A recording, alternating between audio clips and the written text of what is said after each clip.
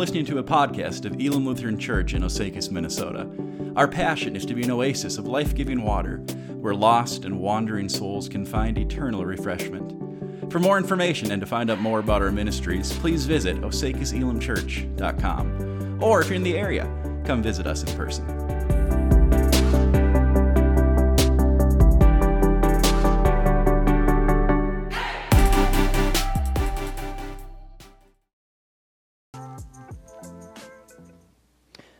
Well, good morning again. So during this series, we've been talking about some of these great heroes of the faith and the many issues that they struggled with, and kind of bridging the distance between us and them. A lot of times we can paint some of the heroes of the Bible, and I think it's fair to call them heroes, but we can paint them in a very celestial light, where we tend to think they're these perfect, sinless people, and woe is me, I could never live up to that standard. But when we look at Scripture, when we read their stories, we find that these are people who were broken, who were sinful, that God chose to use and redeem in spite of their weaknesses. So today we're zooming in on the Apostle Peter and his struggles with prejudice. So first off, who was Peter? Well, if you're ever reading through your New Testament and you hear the name Simon, this is Peter. It's the same guy, just different names. Jesus gave him the name Peter, which is Cephas in Aramaic, and it means the rock. Peter was part of Jesus' inner circle. So the way that Jesus' kind of friend group or followers group worked is there was these 72, and then there was the 12 disciples, and then there were these three, Peter, James, and John. And Peter was a part of that inner circle. He's from Bethsaida, a village on the Sea of Galilee, and he was a fisherman. He and his brother Andrew actually had a fishing business with James and John. And Peter's personality is pretty bold. Peter's the guy that, as you're reading through the New Testament and you see something that he does, you're like, okay, there is hope for me. Like, if God can use this guy who sticks his foot in his mouth again and again, who does things that he shouldn't, who says things at the wrong time. One time, he even rebukes Jesus himself. Another time, he grabs the sword of the soldier and cuts off a guy's ear. So you tend to think, well, all right, if God can use Peter, he can use me.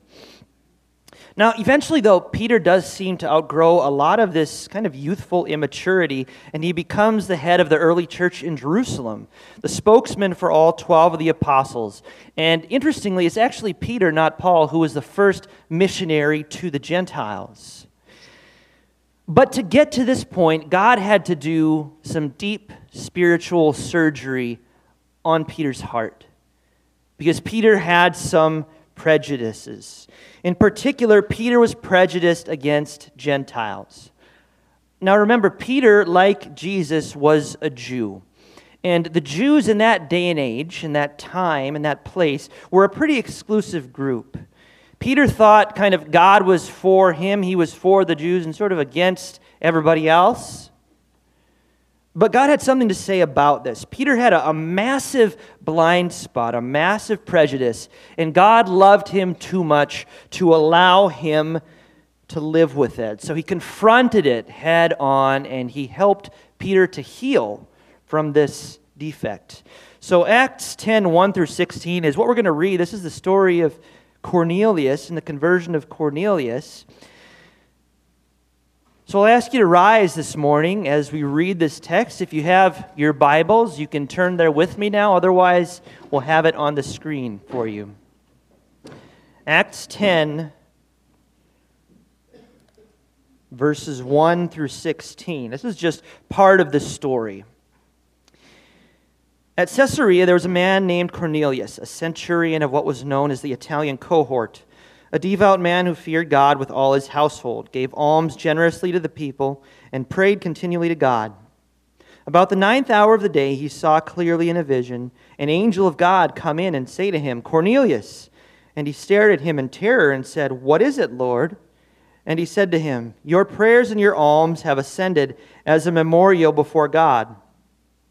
And now send men to Joppa and bring one Simon who is called Peter. He is lodging with one Simon, a tanner whose house is by the sea." When the angel spoke to him and departed, he called 2 of his servants and a devout soldier from among those who attended him. And having related everything to them, he sent them to Joppa. The next day, as they were on their journey and approaching the city, Peter went up on the housetop about the 6th hour to pray, and he became hungry and wanted something to eat. But while they were preparing it, he fell into a trance and saw the heavens opened and something like a great sheet descending, being let down by its four corners upon the earth. In it were all kinds of animals and reptiles and birds of the air. And there came a voice to him, "Rise, Peter, kill and eat." But Peter said, "By no means, Lord, for I have never eaten anything that is common or unclean."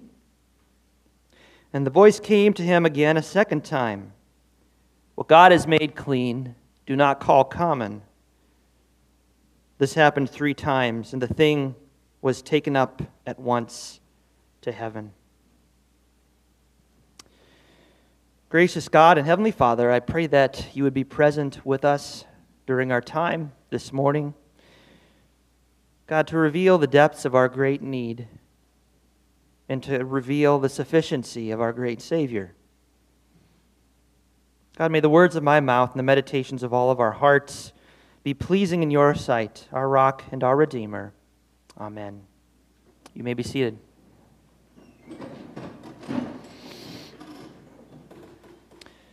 So Peter was prejudiced against Gentiles. He was a Jew, and Jews were supposed to do this thing where they ate kosher, right? So when God sends him this vision of a sheet with this mixture of clean and unclean animals and tells him to take and eat, Peter is what? He's repulsed. He's a God-fearing Jew, after all, and he can't pollute himself by eating Gentile food. His sense of ethnic superiority is so great that he even has the gall to tell God no.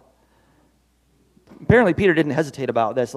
He told him flat out right to his face. He refused to obey God. "Surely not, Lord. Nothing unclean has ever touched my lips." What's going on here? This is more than just about food for Peter, isn't it? It's more than just about whether he can eat pigs in a blanket or have a BLT for lunch. It's about a deep-seated prejudice that he harbors against people who aren't part of his tribe. Now, thankfully, God used this whole incident as a kind of light bulb moment for Peter, and he miraculously changed his heart. And we'll get to that. But even after this happens, Peter's prejudice still isn't dead. We see it rear its head later on in the Bible.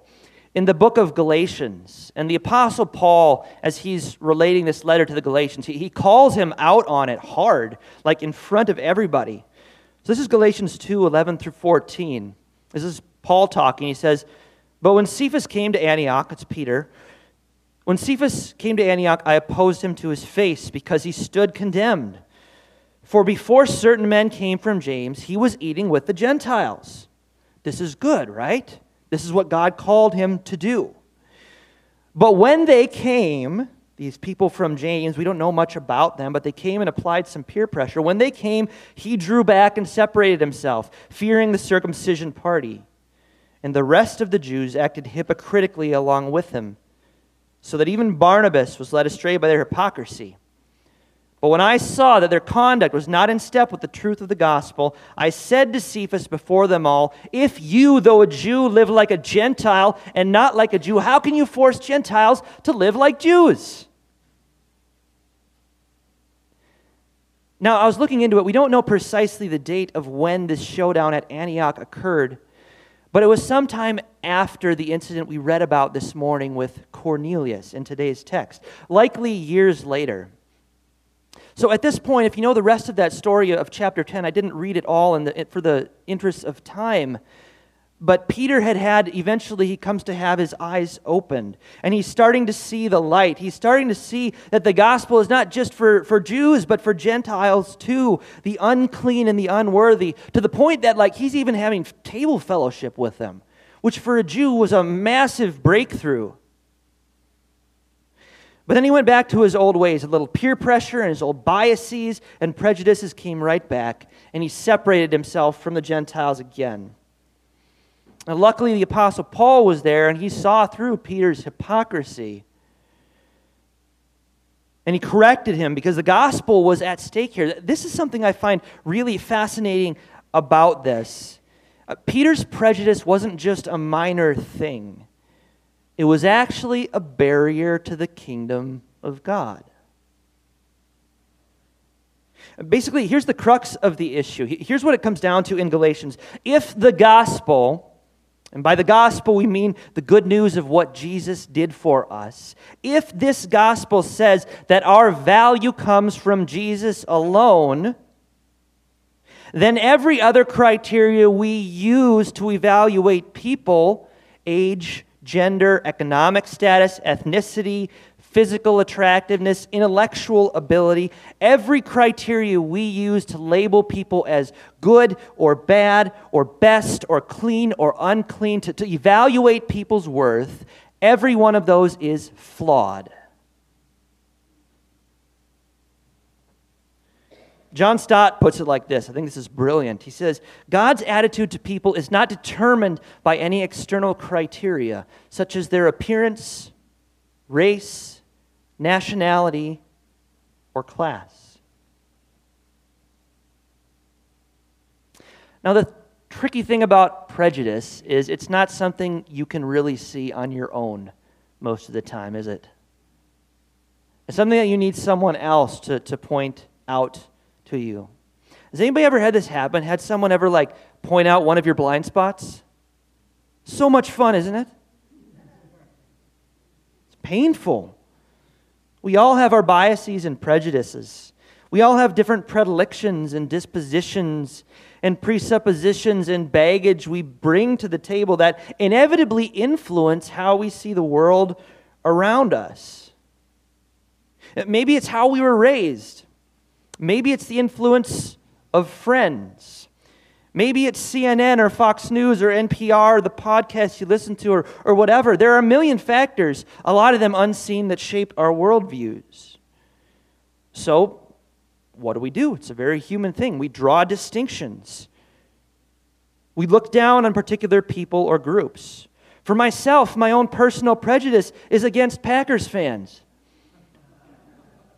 which I think is understandable because, as we all know, these people are confused. When you think of the least of these, you think of Packers fans, right? That's who he had in mind here. But let me give you an actual example of this, kind of in my own life. Because I was raised in a rural farming town. I grew up in Clearbrook, Minnesota, up north near Bemidji, not too far from here. Rural farming community. Because of that, I notice that I kind of have a prejudice against white-collar people. At times. What I mean by that is not that I don't have white-collar people who are friends, but what I mean is that if somebody has never done a day's manual labor in their life, I'm less likely to trust them. And now, that's not because there's anything innately sinful about being blue-collar or white-collar. There are godly Christians who have never done manual labor in their lives. It's hard for us to understand in a farming community. But it's true. I mean, I'm not proud of that fact. I'm just being honest. I'm more comfortable around people like me. People who look like me, people who talk like me, people who vote like me. It's human nature, right? We are constitutionally wired in such a way that the more different someone is from us, the less comfortable we are around them. Yeah? Here's another example of how this has played out in my own life. I don't know, this is just like Pastor Luke, get it all out there today, I guess. But when we were in Princeton, New Jersey, which is where our family was for 5 years before we came here, Princeton's kind of this elite coastal city. And here I am, this farm boy, right, from Minnesota. And when I would do my sermon prep there, sometimes I had the opportunity to go into Princeton University, like this world-class library, second largest theological library in the world. And I would walk in those doors, and every single time, I just felt, I'm not worthy. Like, I felt I needed to shout unclean when I walked through those doors or something, because it's like, who am I to darken the doors of this elite institution? I'm just a lowly Minnesotan. I felt outclassed to the point that I was uncomfortable going in.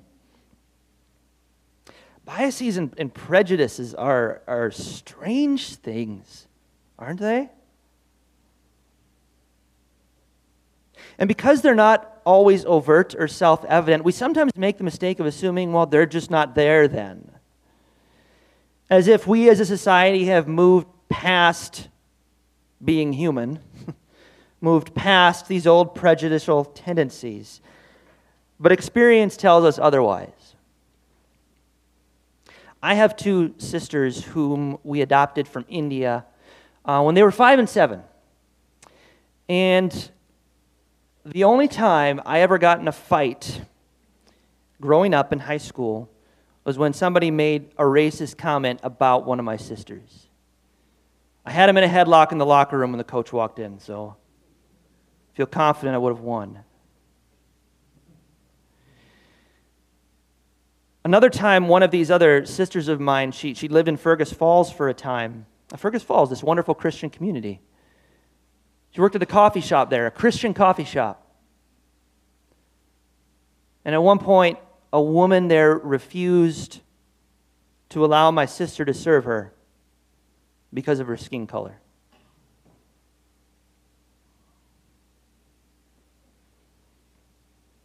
Prejudice is alive and well in our world. We're prejudiced against people who vote differently, people who have more money than us, people who come from a more urban area, people with a different gender, people who get their news from a different source than us. And we're blind to our own prejudices. That's the big thing. So we need to pray to the Holy Spirit to open up our hearts, to reveal those to us, to cleanse us. That's why in Psalm 19:12, David, he spends all of this time extolling the virtues of God's law. It is sweeter than honey. It is all of these wonderful things. And then he gets to this point, and he says, who can discern his errors? Declare me innocent from my hidden faults. And what's he saying here? He's basically saying, look, my sin runs so deep that I can't even know when I'm doing it. Everything I do is tainted by my own broken, sin-stained fingerprints, my own warped prejudices, and my only hope is the mercy of God. I can't even discern my own errors, much less the errors of others. So please, God, declare me innocent from my hidden faults. Cleanse me.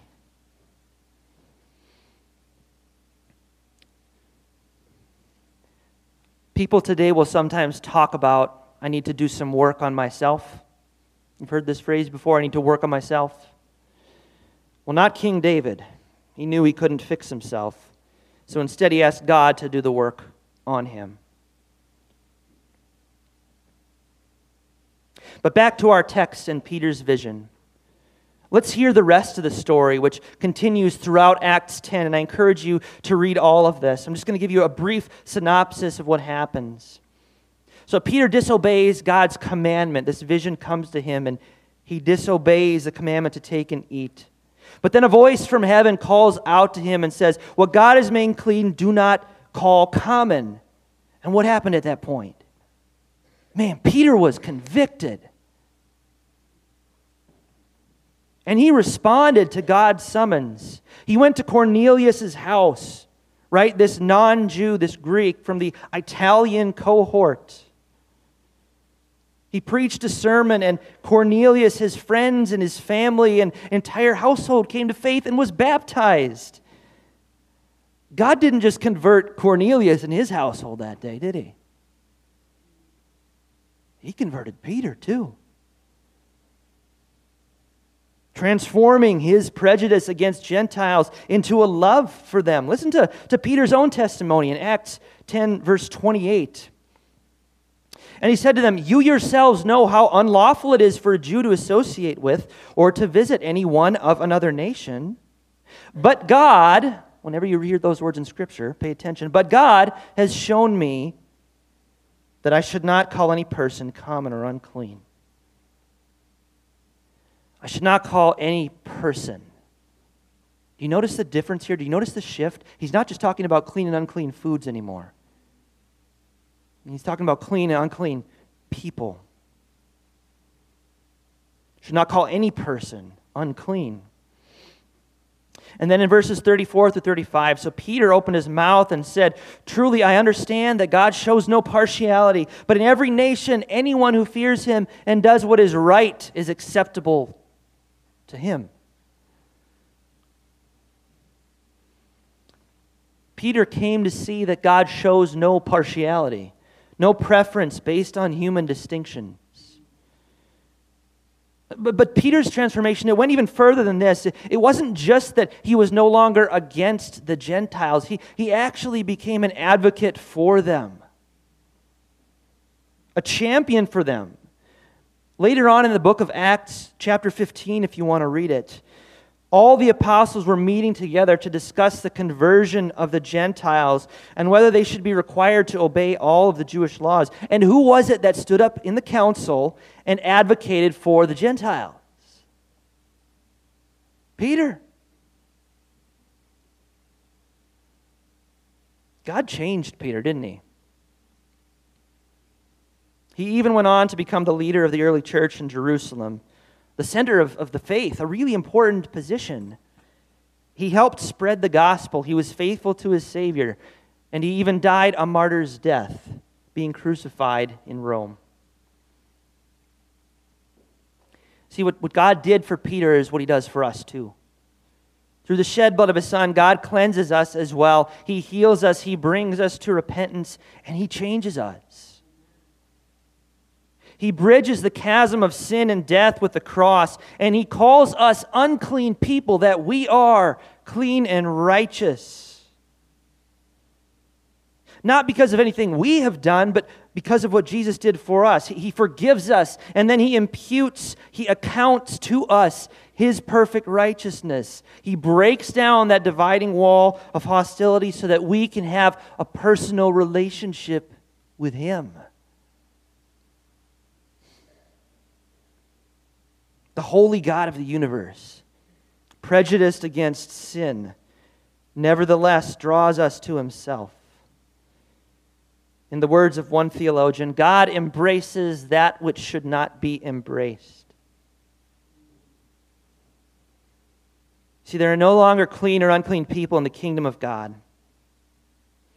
I love how one source summarizes this truth. It says the distinction between unclean and clean ceases to have any divine validity for the conduct of the community of God. The distinction between unclean and clean ceases to have any divine validity. Which means God's stamp of approval isn't dependent on how smart or pretty or strong or old or rich or American or male or politically blue or red we are. God shows no partiality. He cleanses us. People from every tribe and nation and tongue through the blood of his Son. And his blood covers all. Because as one person has said, I love this, he says, Jesus was a universal donor. Blood type O negative applies to everyone, all who will believe and call on his name. The gospel is for us, but the gospel is also for those least like us. Who is that in your life? That's the question I invite you to consider this week. May God give us eyes to see these people, hearts of compassion to empathize with them, feet willing to go where they are, and hands and mouths ready to minister and speak as he calls. Let's pray.